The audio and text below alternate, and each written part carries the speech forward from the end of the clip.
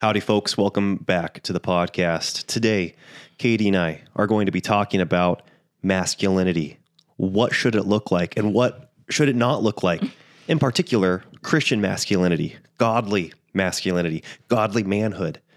Is there a template that we can model our lives after as men? Or is it vague? Is it subjective? Is it to each his own? We're going to be discussing that today.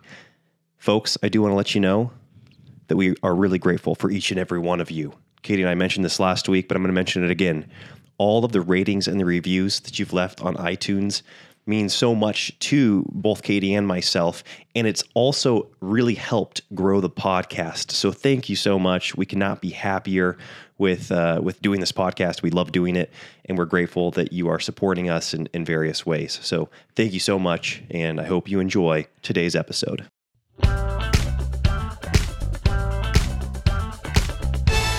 The Now That We're a Family podcast. Okay, so before we dive into today's episode, I have to do a little ad roll here and let you guys know that the Growth Initiative is open for enrollment. This is a 6-week live program for men. And so it's not something that is evergreen like our other programs where you can enroll at any time. Elisha ran it 2 times last year. We're doing it right off the bat here in the new year. I don't know when it's going to open up again. And so there's going to be a link in the description to go enroll. If you have questions, feel free to email us. And so we're looking forward to that. But I wanted to make sure to get that out to you guys because it is time sensitive. If you're listening to this episode, weeks from now, and clearly this call to action is not important to you, there will still be a link below in the description box for where you can sign up for the next enrollment to get on the wait list for that. So there's something for everybody. And now we get to get into talking about masculinity. Excited? I am. And you seem more excited than I do, though. Like, you've been giddy about this episode for a couple of weeks now. Okay. I think it's because we've had so many conversations about this, and today's going to be a conversation. Clearly, you guys are all here for my opinion on masculinity. No, but and so I think you just have some really good things to share. So I'm excited for you to share them outside of our 4 walls. No pressure or anything. Well, I do feel the pressure. I think it's kind of impossible to not feel the pressure. In my mind, if you're a man talking about masculinity in any context, like, I feel like you're putting yourself under more scrutiny. And so I just want to applaud myself for being willing to put myself out here like this. Yeah. So my first question for you is, how long did it take you to pick your outfit for this podcast? Oh, wow. Okay. Yeah. That's a fair question, because I will say that I spent more time thinking about what I was going to wear for today's episode than I ever have for any other podcast. And which is kind of silly because not even that many people see me what I'm wearing. Most, people are just going to be listening to me, but I was really self-conscious about it. I changed my shirt way too many times. I feel like flannel's too on the nose. Yeah. We're just laughing about it because usually we just put on clothes and come out here, don't give it any thought. But Elisha's like, I feel like if I'm talking about masculinity, people are going to be like, who is this guy talking about masculinity? Like, do I look masculine enough? Yeah. I don't know. Yeah, I know. I had that flannel that's like an awesome, very lumberjack looking flannel that I actually got from my grandpa, who was a logger, and so it's very authentic. But yeah, I was like, this is way too, like you said, on the nose. Like you're trying too hard. Yeah. Okay, so what triggered this most recent pursuit of masculinity? Yeah, that's a good question, because I think I alluded to this last week. The conversation around Christian masculinity, I feel like, has been around my orbit at least since as long as I can remember. I can remember going to men's conferences with my dad when I was very young, even family conferences that we would go to as a family. Christian masculinity was always a topic at these, and they would often use the vernacular. They'd use the language talking about the crisis in the church in regards to masculinity and how it's kind of like this, like it's an issue. It's something that needs fixed. And so I've been around it since as long as I can remember being a Christian. And it wasn't that like pertinent to me. It felt like, being a young boy and then even being a young, and that's probably part of the problem. If there is continuing to be a masculinity crisis in the church, is probably because guys like me didn't see it as a pertinent issue, growing up. And then as time went on and I would keep hearing references to it, I always thought it was ironic that there was like, there would be this agreement that there's a masculine crisis, but then at least in evangelicalism, and like in the more Protestant traditions of Christianity, nobody was really willing to be like, okay, but this is the standard. This is what a Christian man should be in a practical way. And I'm not going to sit here today and tell you what that's going to look like, X, Y, and Z, what a Christian man should look like. But I thought that was interesting. And the few people that maybe would say this is what a man should be, I felt like it was very subjective. And so therefore they would lose credibility quickly, because it would either be very legalistic and based off of like their own preferences. Are you saying like what hobbies, like is kind of more subjective, right? Based off of hobbies, what you do for work, what you look like, stuff like that? Sure, there's always subjectivity in that. But I'd say even more specific. I'd say like, should you make a lot of money? Should you not make money? Should you lead your wife in a way and your family in a way that you're the sole provider of your home? Mm-hmm. Should you lift weights or should you not lift weights? Should you be healthy or not healthy? Should you watch football on Sunday or not watch football on Sunday? And I think those are really good things to talk about, because it's like this. It's the stuff that we do in life. Those are real practical ramifications. However, I felt like there was a lack of conclusion when those things would be talked about. Does that make sense? Yeah. And so I went on with my life, and it really wasn't, I think, until having sons that I really started caring about Christian masculinity and what that looked like.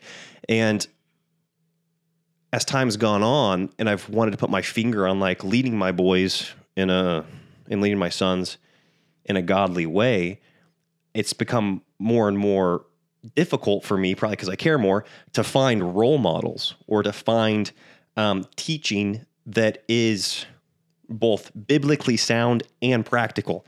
I feel like I could find practical teachings that, as I already alluded to, were subjective or legalistic or kind of like self-help, prosperity type teachings. And then anything that was theologically rich refrain from getting practical at all. Does that make sense? And then the big voices of our generation that are speaking to masculinity now are mainly secular. Yes. So and that's actually a good point. I'm glad you brought that up, because you asked like what kind of triggered this most recent pursuit. And I think it was kind of like this self-realization in me that I had when a few months back, I was feeling very spiritually vibrant, I would say. Like just loving God's word, listening to amazing teaching, reading great Christian literature. We loved our church. We were part of, a small group and felt so rich in that area.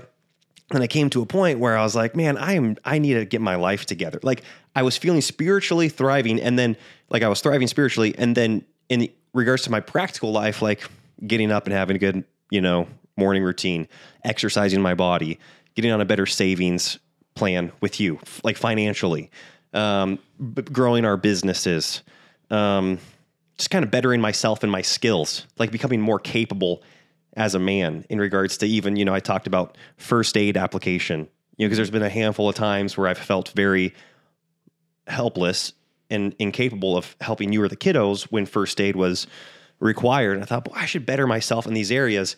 And so when I kind of felt compelled to grow in these areas, I immediately went away from Christian voices and went to secular voices to motivate me and educate me in these areas. And I thought that was really interesting, that was my natural instinct, was like, okay, I'm doing spiritually great right here, listening to these voices, love my pastor, love the word of God. But in order to like get motivated and stay motivated and grow in these things that I think are a part of being a man, I need to go to these secular voices and get motivated. And even getting motivated, I had to go to secular voices, not just learning. And so when I'm saying that, I'm talking about, go listening to Jocko and Jocko Willing's podcast or Jordan Peterson or the whole slew of like, that whole man sphere of podcast of military, Navy SEAL, just all the guys that like Joe Rogan would interview. And then you kind of like go down the rabbit trail of following their, Dr.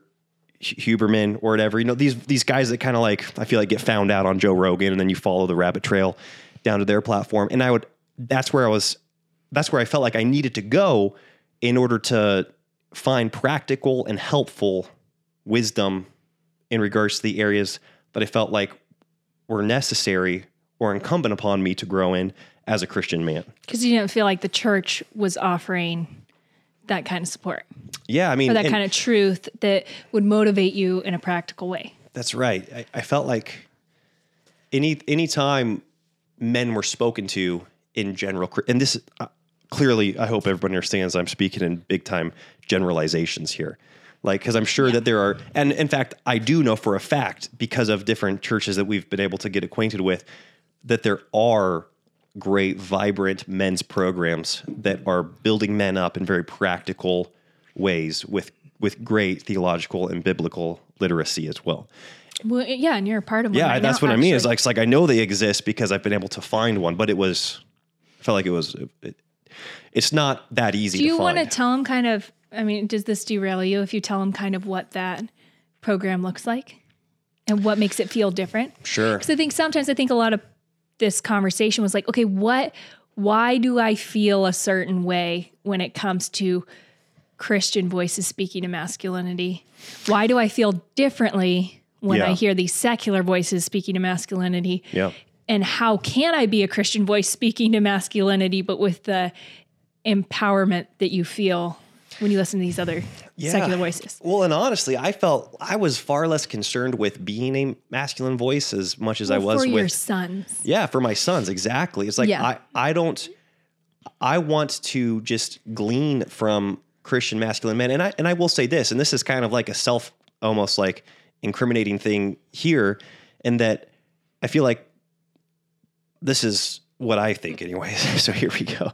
I think most like honorable Christian men have their head down and are serving their family well, and they're serving their communities well, and they're not building huge platforms for themselves so that you can find them online. Yeah. Does that make sense? I'm not saying that everybody that has a platform, like I said, this is self-incriminating because here I am like on my own podcast talking.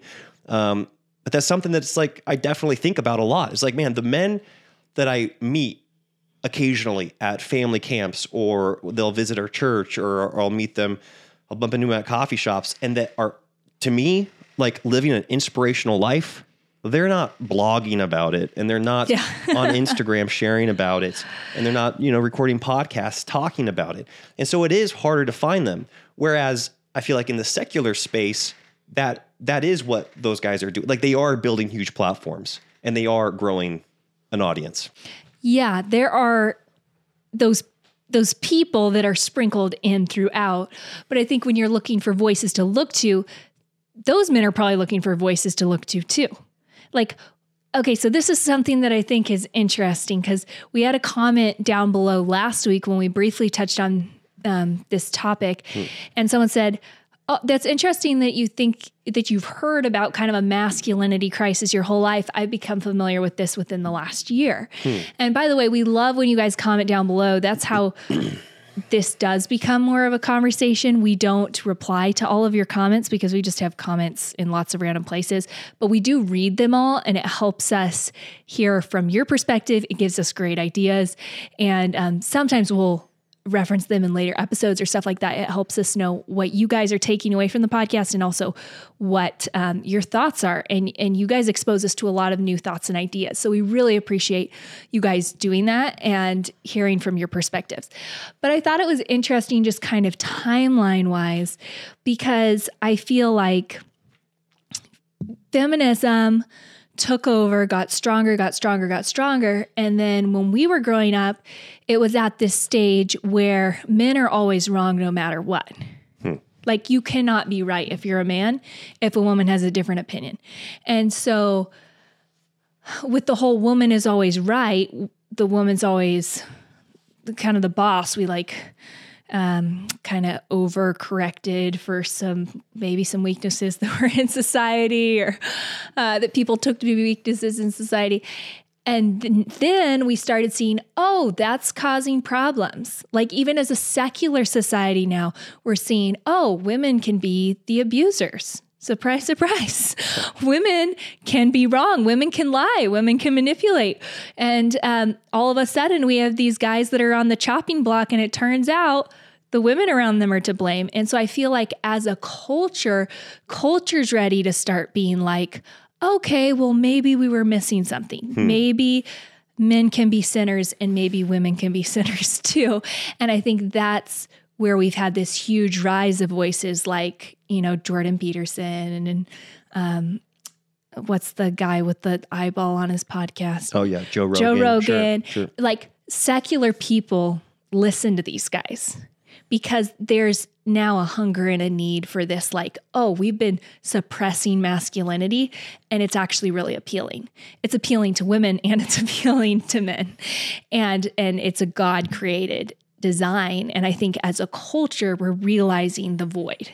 Sure. Just within, the last year or two. But then as a Christian man that's feeling that, it's like, who do you go to? Yeah, what do we do with this Do you now? just start like, knocking on doors and being like, hey, can I be your friend, I mean, that's kind of what I do. Yeah. Is that what you're saying? That is what Elisha's done.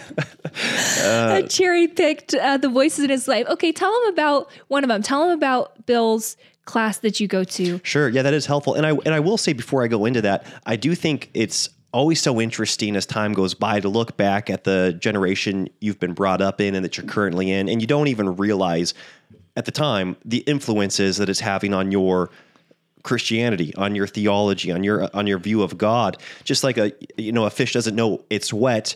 There are many things about my upbringing that I didn't even realize at the time, and I think I probably still don't now. And I over time will realize like, oh, I get it. Like the type of vernacular we were using in our high school Bible study was not actually that helpful. You go back to like the individualized Christianity that was so normal, that was so affected by, I think, postmodernism, but you don't even realize it. And so you'd sit around in your Bible study and you'd read a verse, and then the Bible study leader, who had great intentions and was honorably, like leading a Bible study, would ask a question like, so Elisha, what does that verse mean to you? As though how am I going to personally apply this to my life? And that's the most important interpretation, is what I personally think it means to me, versus the author's intent, or what does God mean by this, or what culturally did that mean in that time? Like, what is the objective meaning of it? And I think that there are so many of those things that I'm starting to realize now later, that affected the way I viewed manliness, that I viewed Christianity.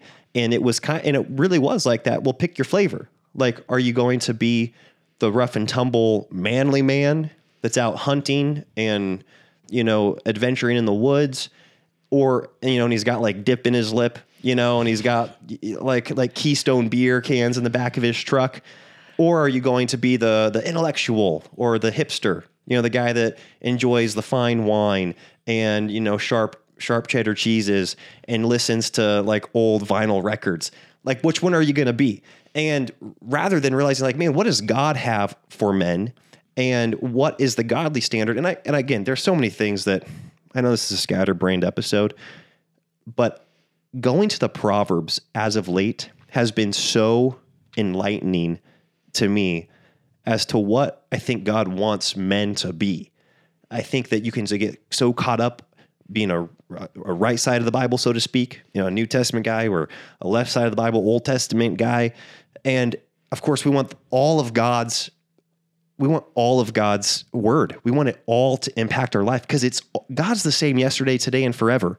Like, the character of God is revealed throughout the entire scripture, not just in the gospel, not just in the Proverbs, the wisdom literature, not just in the Old Testament stories. The whole of it is God's character and his heart showing itself to us. And if we only see part of that scripture, we miss out on another side of God's character. You know, you think of the New Testament, and I feel like we really do hyper focus on the New Testament now, which is incredible because the gospel is so clearly laid out with Jesus is coming. But you have, you know, the meek and mild and lowly Jesus. Yeah. And then on the flip side, you have the other side of God's character on the first half of the Bible that is terrible and powerful and like full of wrath and justice and, you know, the judgment side of God. And anyway, so I think even those things can really affect how we view who's the ideal man. You know, if it's Jesus, but Jesus is a part of a bigger picture in the Trinity. Yeah, well, I even think that that's something that's kind of interesting to me is you think of Jesus, and anytime people would want to point to an example of masculinity, be like, okay, well, let's look at Jesus. And so then you say, okay, is he meek and mild, or is he the Jesus flipping the tables? And regardless of what your agenda was, you would point to that attribute of Jesus when he became man here on earth. You'd be like, see, he's meek and mild and passive and turns the other cheek and doesn't stand up for himself, but lets people run over the top of him. Or if that was the agenda, you know, kind of like the, whatever the term people use, or like the beta male agenda, or it's like the alpha male agenda would be like, no, he was flipping tables and standing for righteousness and calling sin and setting this high standard. But I think sometimes we fail to see that Jesus had a particular mission to him. Like, he was God that came for a particular mission. That's not my mission. It's not anybody else's mission here on earth. Like, my mission's not to save the world. My mission's not to be the Lamb of God sacrificed for his bride. And so I think God has an entirely different mission for Christian men in the church.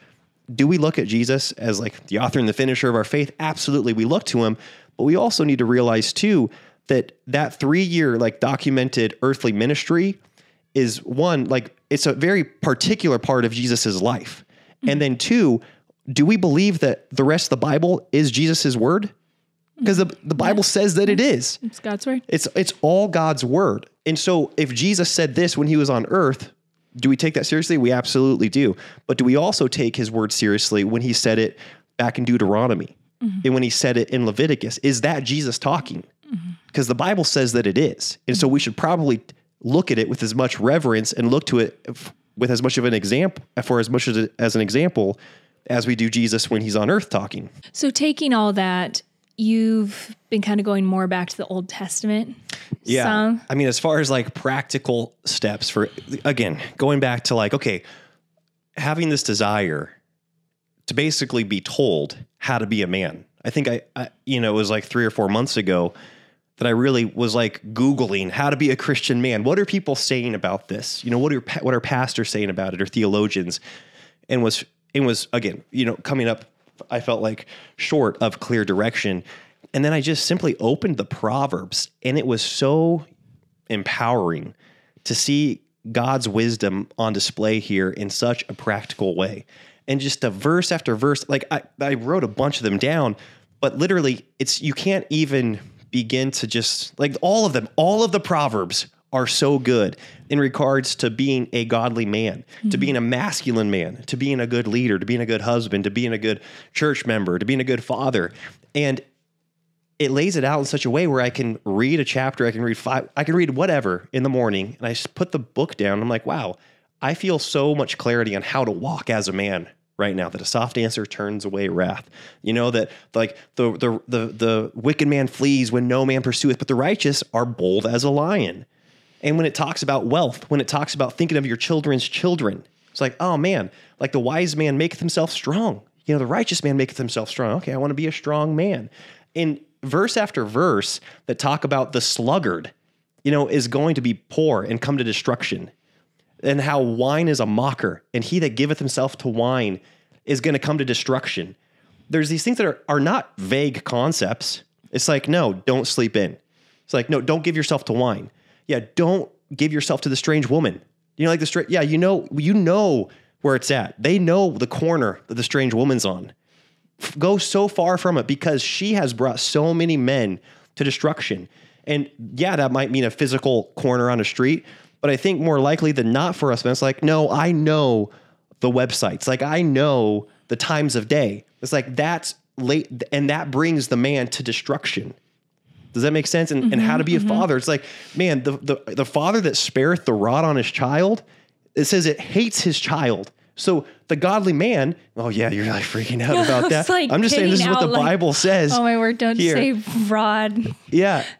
But he that fails to discipline and instruct his child hates his child, and his child is worse off for it. Also, the man that hates instruction is a fool and comes to destruction. It's like men of God love instruction. They love being taught. They love being given wisdom. They love learning. They love finding knowledge and seeking it as hidden treasures. And I'm going to God's word, and that's like, boy, I honestly don't feel like I need Joe Rogan anymore. I don't feel Praise like I the need Lord.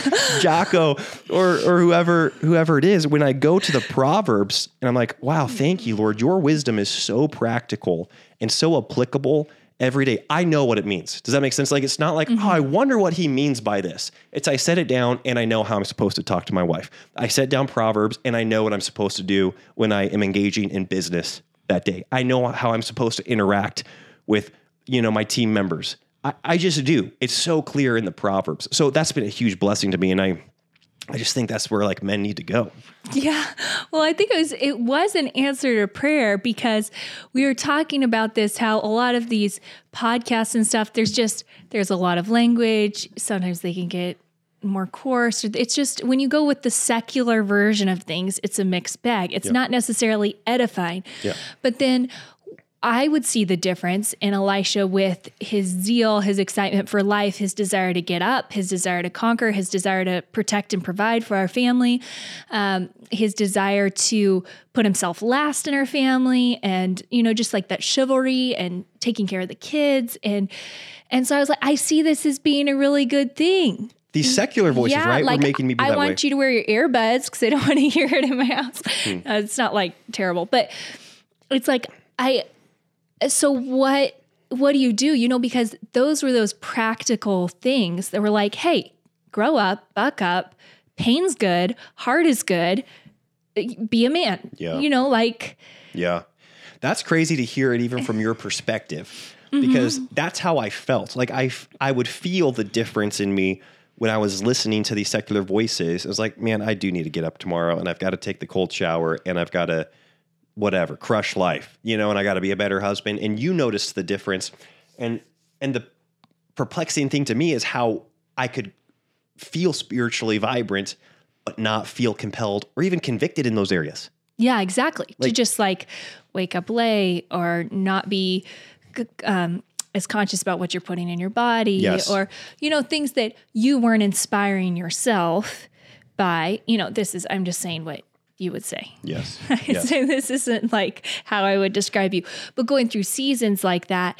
But it's like you would be listening to sermons and you'd be listening to pastors, and like none of those people would inspire the change or inspire the growth. And yes, life here on earth isn't all about being healthy and excited about life or things like that. Sure. But you lead our family so well when you know that you're leading yourself well. And we all feel the difference. We all thrive when you are thriving.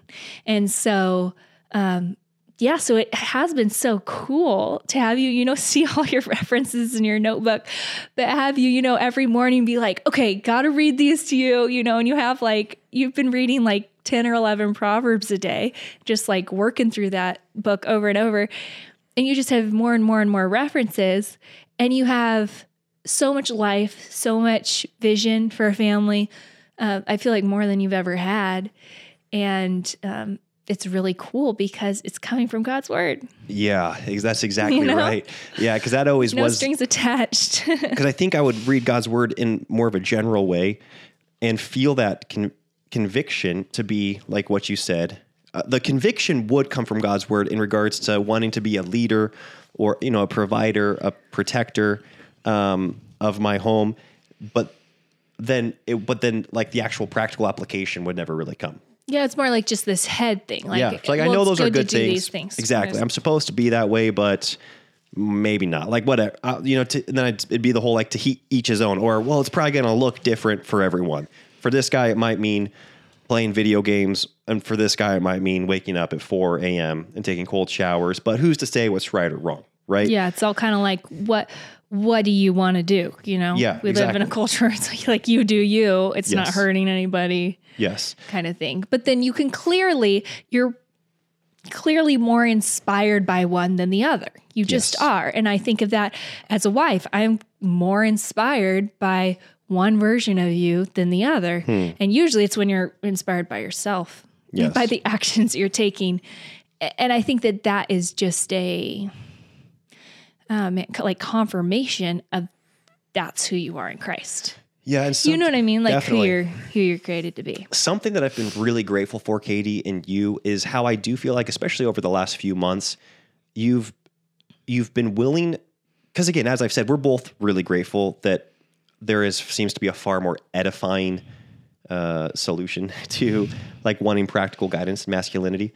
But there was a time there where you saw the need for me to feel like a man, to feel like I was growing, to feel like a leader, and to feel challenged.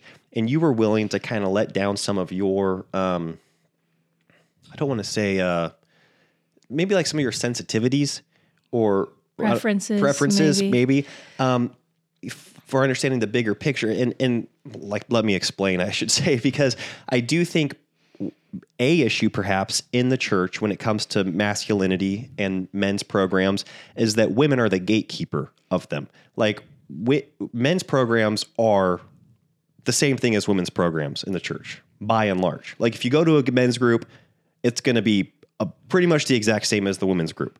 And the standard is set. As far as you're going to all sit around, you're going to all have a conversation. Yeah. You're all going to say, you know, what sin are you dealing with in your life? Yes. There might be like more crying or hugs and laughs at the women's group. But the setup in the concept is the same. Yeah, and I think about this even, I told you just that polarization feeling that I had of going from the book club that I'm a part of and then going to a men's group after that, church group, literally in the same day. It just so happened that they fell on the same day.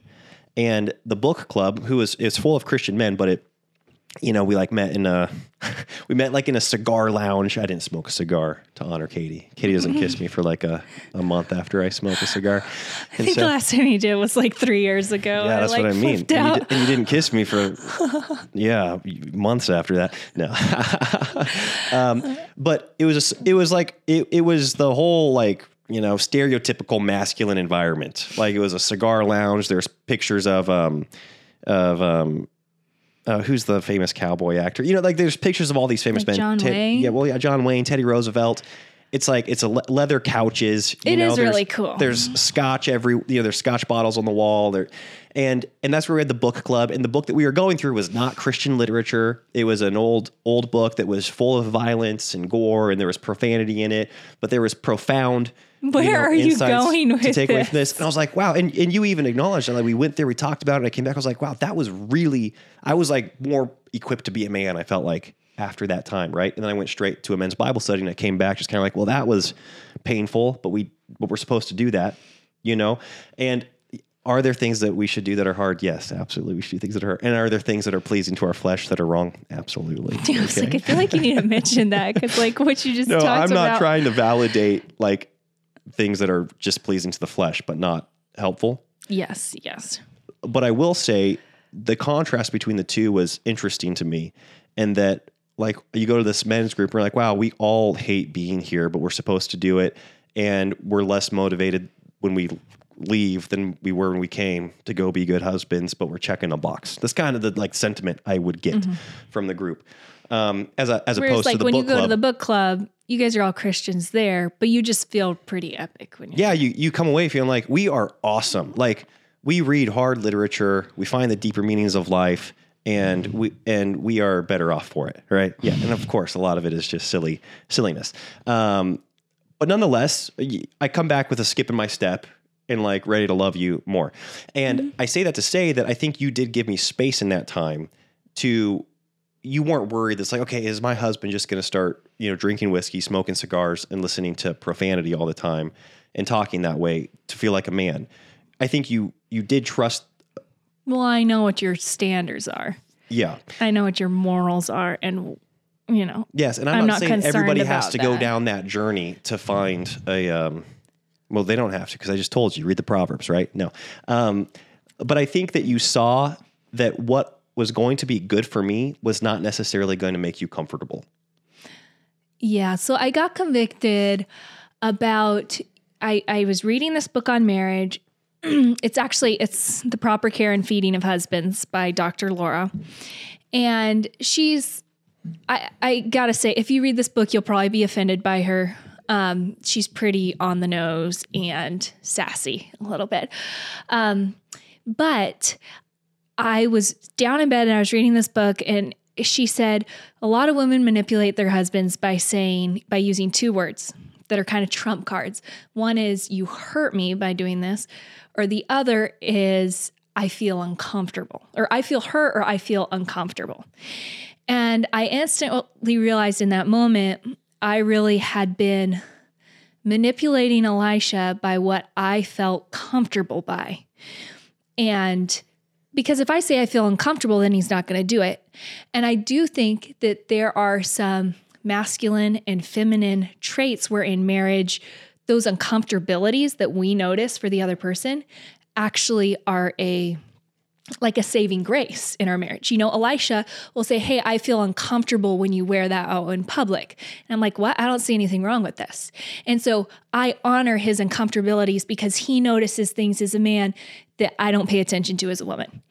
And in that same way, there are certain things that do make me feel uncomfortable to have in our home or whatever that I've made known to Elisha. And he's been like, oh, you're right. I should probably be more sensitive in that area. Yes. So we do have that. And I don't want this to be kind of if your husband's making you uncomfortable, then don't approach him because there are things that I think we should approach. But I'd gone too far. I'd really overstepped and had just started to feel like as women, we are more sensitive. We are more, and that's who we're created to be. We are the nurturers of our home. We're kind of like the watchdogs for our little children. And I think that men, like when you look back in scripture, men are the ones who are going to battle, who are actually in any generation, really up until our generation now, they're the ones seeing the gore. They're the ones handling the violence, handling just the weight of the burden of a lot of different heavy things. And now we live in a society where it's like, well, the women can handle the burden, the men can handle the burden. We all just share and share alike. But I do think that God created this protection of men to actually be a little more rougher or insensitive to certain things so that they can protect us from certain things. I think there's a little bit of callousness there that maybe our men have that we don't have that is healthy and God-given so that they can shield us from certain things. And so I say all that to say, I started to realize that I had kind of started to try to feminize Elisha by being like, well, I'm uncomfortable if you are reading a book with profanity in it, or if you're listening to this podcast by this guy that inspires you, but there's profanity in it, or there's, he tells a story and I just feel like he's a little too graphic, or something like that. Or this book, it's just like the violence is a little unnecessary. You were reading a book. What was it? The one on David? Do you remember that? David's Mighty Men or something? Right. Yeah. And this was actually during a podcast interview. I looked up something on it and I read part of the book and I was just like, you read this? And I was so mad. We had to pause the episode. And I think we ended up finishing the recording 2 hours later at like 11 at night. But the point is it like triggered my sensitivities. Like I wouldn't choose to read that. I wouldn't choose to listen to that. It made me uncomfortable. But I started to realize just because it made me uncomfortable for myself didn't mean that my husband cannot make that decision for himself if it makes him uncomfortable or not. When it comes to anything sexual in our home, as far as, watching or reading or listening, I feel like I have that trump card in our home. Like if it makes me uncomfortable in a movie that a certain girl's presenting a certain way and Elisha's like, it doesn't bother him at all, we turn off the movie because I'm uncomfortable. So he honors me in that across the board. And I do get questions like that. So I just wanted to mention it. Like if your husband is viewing something that you're uncomfortable with sexually, I would say that. And I do think that's a really gracious way that Elisha honors me in just protecting my confidence as a woman and knowing that, you know, if it's just making me uncomfortable, that affects him. And so anyways, there's that. But with other things, I really let go and just allowed Elisha, just recognized that I know where he is in standing before Christ, and he is the leader of our home, and things that make him feel uncomfortable, he answers to God for that. But I need to let go and just be like, you know what, if it's not something that I would participate in or listen to or watch or whatever, that's irrelevant. I'm not the one doing it, and he's a man, you know?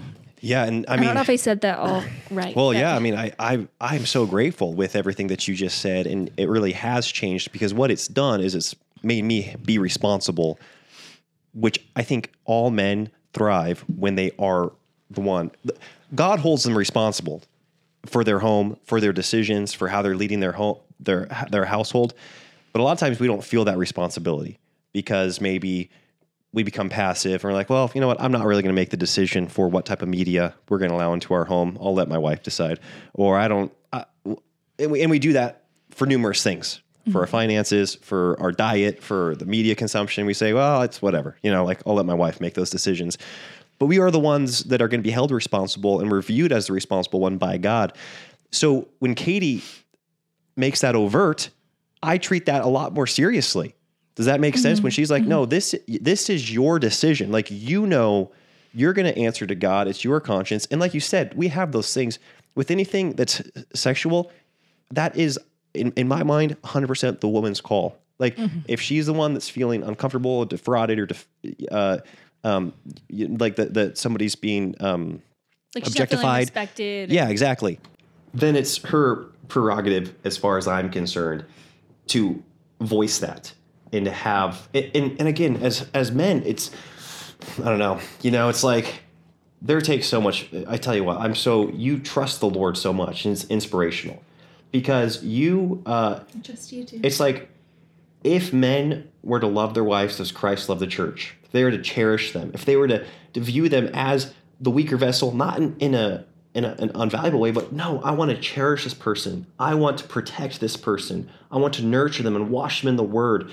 Then do you think it would be very hard for a wife to honor her husband, to follow his leading? It wouldn't. And you're so inspirational, Katie, in that you trust God over me. Like, you trust God despite my immaturities. And that has brought the most spiritual maturity in my life, is when you say, you know what, I'm not going to make a big deal out of this. I'm going to trust God. I'm going to honor Elisha. And then over time, the Lord convicts me. And then I think I do end up loving you better and cherishing you more and having higher standards in these areas. And so, yes, I again, backing up to the whole, I don't want to sound like a silly guy that's like, yeah, you know, have violence and gore and crude behavior and cigars and alcohol in your home because that stuff's masculine and awesome. That's not what I'm saying. I think a lot of those things are immature, expressions of masculinity that men need to move beyond. Like, when you look at the Proverbs, when you look at God's word, I don't think any of those things are praised or thought highly of in God's word. And so I'm saying that was kind of a part of the journey that I was on. And Katie was patient enough to not freak out, but to realize, no, there are some things that I'm going to be uncomfortable in Elisha pursuing godly masculinity that I don't need to get up in arms about. And I think that was a huge blessing to me. Yeah, and even, I mean, that's encouraging to hear you say. I got kind of emotional because I do feel like you love me so well, and I'm just so thankful for you.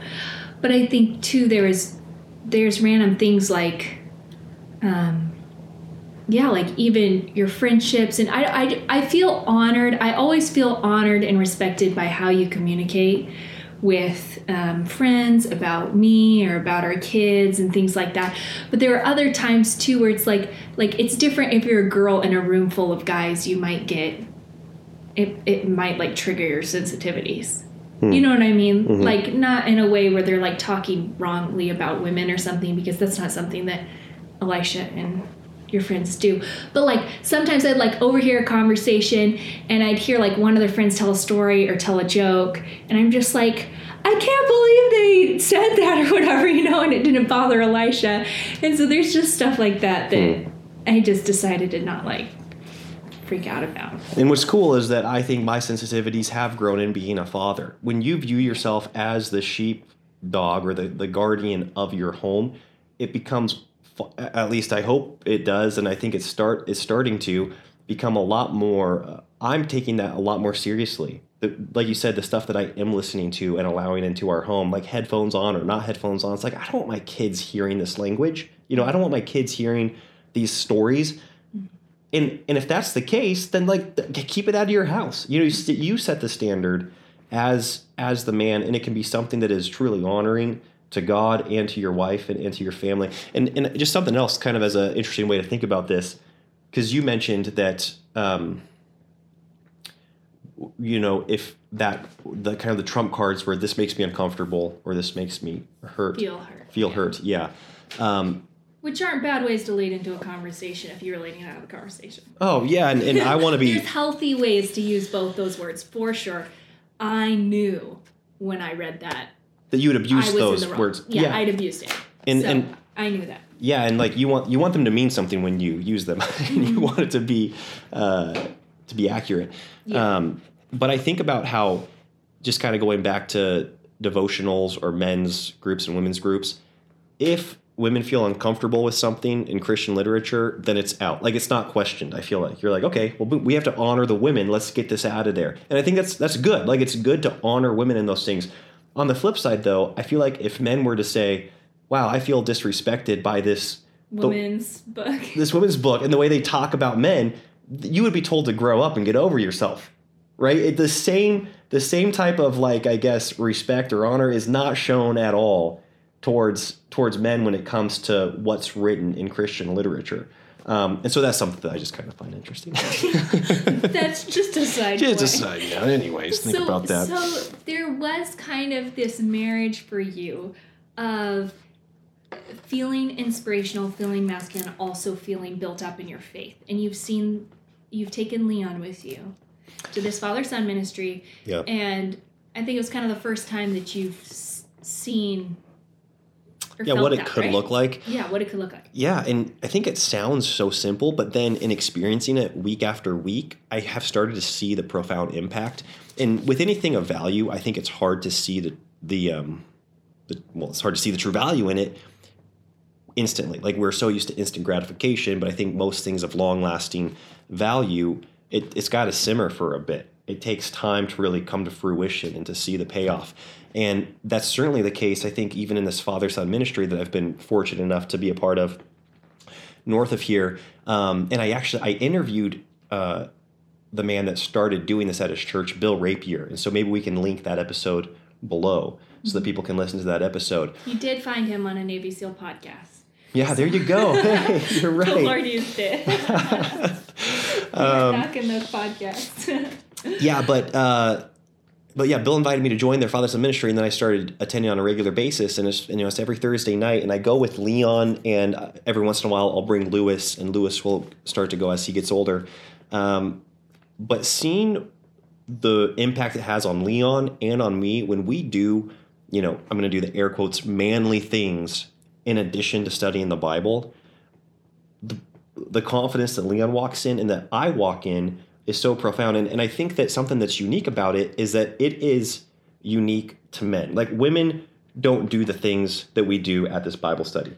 And even by saying that, that doesn't happen in the 21st century. In Christianity or secularism, it's there's not guys things and girls things. We all do the same things. And so I think it's empowering when you're a man and you do things that are specific to men. Because I didn't realize how rarely I'd experienced that. The workplace is all convoluted. There isn't anything that's specific to men or women in the church, in the workplace, in the home. It's just all, like I said, to each his own. We'll congregate in gender-specific groups, but what we're doing is not necessarily gender-specific. Exactly. But, what you usually go do at this, I feel like the main program, right, is what? It's a variety of things, yeah. And so, again, you guys should listen to the episode because Bill's a pretty awesome guy. But he, I'm not going to give his biography, but he's got a military background. he was a Navy SEAL, and he's just got all these skill sets, right, that are awesome, manly skills. And he's, again, out of the conviction of his heart, decided to pour into his local community and teaching and equipping men and their sons to do these practical things, And so a common thing we do is jujitsu. So we go and he drills with the young men, and then the dads get a roll together, and Bill will roll with us, and he's a black belt. He's like a 3rd degree black belt in jiu-jitsu, and so obviously he's got tons of expertise in that area. And then we'll go cut firewood, for a lady at the church that needs help, or we'll go for a hike. But it's not just a hike; it's like we're going for a hike and we're learning all the proper equipment to bring, and how to start a fire out of nothing, and how to build a shelter, and how to kill. Practical ways to protect and provide your family. Yes. Like I think sometimes we say like protect your family or whatever, and we're thinking like, okay, what media is coming into the home? Those are really valuable things to do. But then, actually, you feel more like a protector when you come home. Yeah, or how to change a tire. Troubleshooting mechanical issues. Because when you break down the side of the road, who should get out of the car and check? Yeah, the man should get out of the car on the cold, rainy night or on the baking hot day. The man needs to get out of the car and figure out what the issue is. I think that's something that people will be like, yeah, amen, but then we don't equip ourselves to be that guy. I talk about first aid application. There's been a couple of times where you and I have been... we've been in some bad situations. Yeah, or I've been the first responder to a scene, and I am useless. It's like I'm level-headed, but then have nothing to offer. Mm-hmm. I think of that accident that we were at, and that was a bad accident. Really stood out to we walk up to it, and there's crying babies, there's bloody, 3 bloody people, there's gashes, 3 cars smashed up, and I'm like, I don't even, I am clueless on the first thing to do here. And I think that that's something that I want to be equipped in responding to those situations for my own family, and then also for the community and other people that I'm around. And so these are things that we're learning over time, slowly but surely, at the Father-Son ministry. And it's not glamorous. It's not like we're getting a cool badge on our, uniform for doing these things, but we're coupling that with reading God's word. And it's so interesting to see how this is really shaping Leon's perspective of what it is to be a man and to be a Christian man. Because Leon's now viewing manhood through, okay, men protect women, and this is a way that we protect women. We learn these skills of self-defense or of providing and of shelter and of, like I said, all the things I mentioned. And men study God's word. And and those things are just kind of like this. It's not that one's different than the other or one's better than the other. It's like this is all encompassing. And that's changed my perspective. I used to have this perspective of okay, some men are studious and they study God's word. Some men are practical and they help people fix their, garbage disposal. And some people are heroic and they're on the front lines fighting the battle. And Bill's really just given this perspective of no, Christian men are all of those things simultaneously. That's just who we are. And we build ourselves up in those areas. And that's what the expectation is for Christian men. And it's really been inspirational. And like I said, I didn't go once or twice or 3 times and then feel different. But then you do that, maybe it's been roughly a year now-ish that I've gone. And it's like, oh, this is really changing me. This is changing Leon. And it's really inspirational. Well, you see, too, just in Leon, how he's so about all these cool things, right? He's all about his pocket knife and his arrows that he's whittling for his bow and arrow and his setting little snares for animals. And, it's like stereotypical boy stuff he thinks is cool right now. He has gadgets hanging off everywhere. And I think that's what he thinks is cool. And then if we were just putting him in Sunday school or something like that, then it's okay, well, it categorizes these 2 different things. And we have a lot of compartmentalization where our spiritual and our physical are so tightly intertwined for all of us. And it's so cool that he just, he has all this adrenaline pumping, his little testosterone going, and he's just feeling good about just sweating in this stinky little shed with all these other guys. I had no desire to get anywhere close. And then, he's sitting there sweaty in his little gi, and they're reading about the Bible and how... we're not reading about the Bible, we're reading the Bible.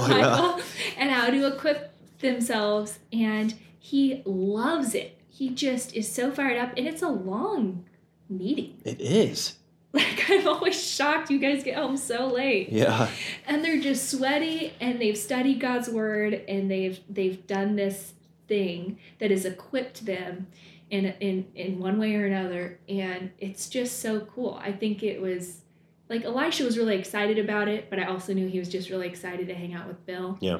And he's really excited about jujitsu, and so I kind of like it was a winning combination for him. Mm-hmm. But to see the difference in Leon, where I'm like, I'm so glad this is Leon's perspective of Christian manhood, and like, how can we keep that going forward? Like, Yes. I want Lucy to have that with godly femininity, and it's not like we just study the Bible and then we equip ourselves to be productive and efficient and accomplished women that can, manage a lot, because managing a home, managing outside of that, impacting her communities. I want her to see those two things coupled together. And it's just kind of been a fun exercise, I guess, for us to think of how do we do that, and seeing little bits and pieces of like, okay, it's kind of trial and error. Like, this makes you feel a certain way. This makes me feel a certain way. Why does this rub us wrong when this happens? And I think a big part of this kind of breakdown is in our culture today, we live in a very comfortable culture. So it's rare, like, okay, you mentioned the car breaking down, but it's not like you're having to like build us a log cabin. Yeah. You know what I mean?